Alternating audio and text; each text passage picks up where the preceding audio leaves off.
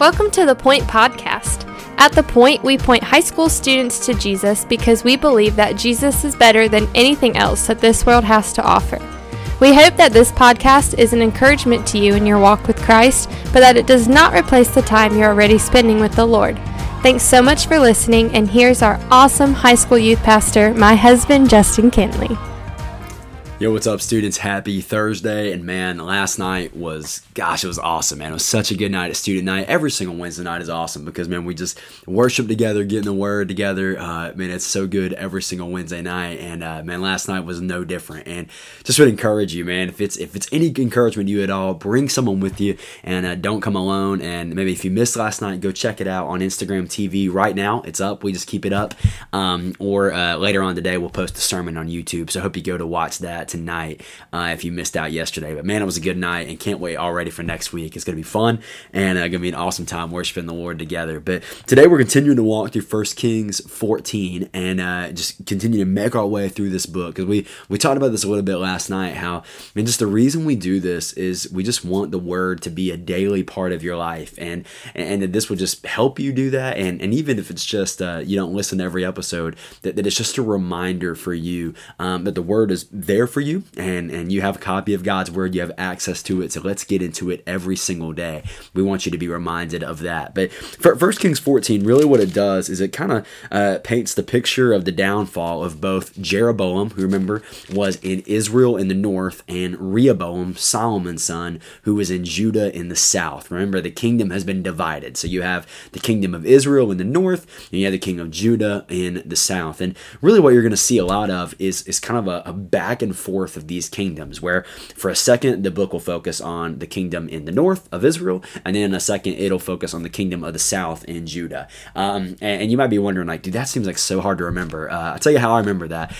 This might be weird and it might not make sense for you, but I think Israel, north, Israel is in the north. That's how I remember that. And then you remember Judah's in the south, right? So that's the kingdom divided. And what we see in this part, it's an interesting story that Jeroboam does. He has a son that gets sick, and so he sends his wife to go talk to this prophet and all these things. And the prophet predicts his downfall because Jeroboam disobeyed the word of God, which, again, if you go back to Solomon, I should have looked this up, but if you go back to 1 Kings chapter 9, remember, go back to that episode, God lays it out very clearly for Solomon, and really it's a pattern for all kings. If you follow God's word, it's going to go pretty well.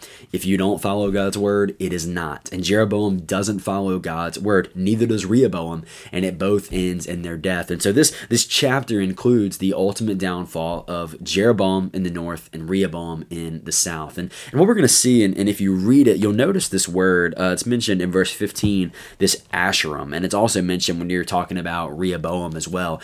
And what they're talking about is these poles that were built, these idols that were built, where people were coming and they were worshiping false gods. And almost always in the Old Testament, what you're going to see is when God begins to judge his people and the people begin to go astray, that is almost always led away by idol worship. It's almost always led away by false gods. And I hope you already got it planned and marked on the calendar and ready to come to life groups this coming Sunday, to be a part of a small group and to walk through that. And we're going to be talking about the second of the 10 commandments, that you should not make any idols. That's what we're going to be talking about this week in life groups. And so I hope you realize that idols are not just something that, is in the Old Testament because it's things that were built up and we don't really deal with those today. No, we are constantly dealing with things that are trying to draw our attention and draw our affection away from God. We're constantly dealing with those things.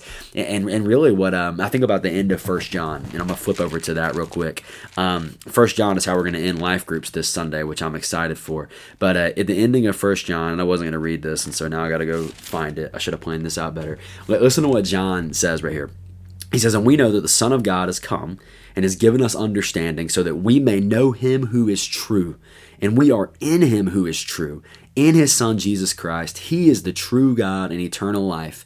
Little children, keep yourself from idols." So you have the people in the Old Testament and 1 Kings struggling with idols, and John is encouraging us and the people then to stay away from idols, because idols are not true. Idols are false gods, and anything that we build our life on that's false will eventually crumble. The only place we can build our life on is the one true God. The only place we can build our life on is Jesus. And so let's build our life on him. And when we don't, and when we build our lives on false gods, it will eventually crumble. And that's exactly what you're going to see the pattern over and over and over again in 1 Kings. The good kings led the people away from idol worship. The bad kings led the people to idol worship. So we want to be people who, man, I don't worship idols. I worship the one true God. And he is where my faith is at and where my trust is at. And so hope that challenged and encouraged you today. Hope that you read 1 Kings on your own, chapter 14. And we'll continue to walk through tomorrow as we get to chapter 15. I love you. We'll see you tomorrow. Thanks so much for listening. The Point is a ministry of First Baptist Church Indian Trail for high school students.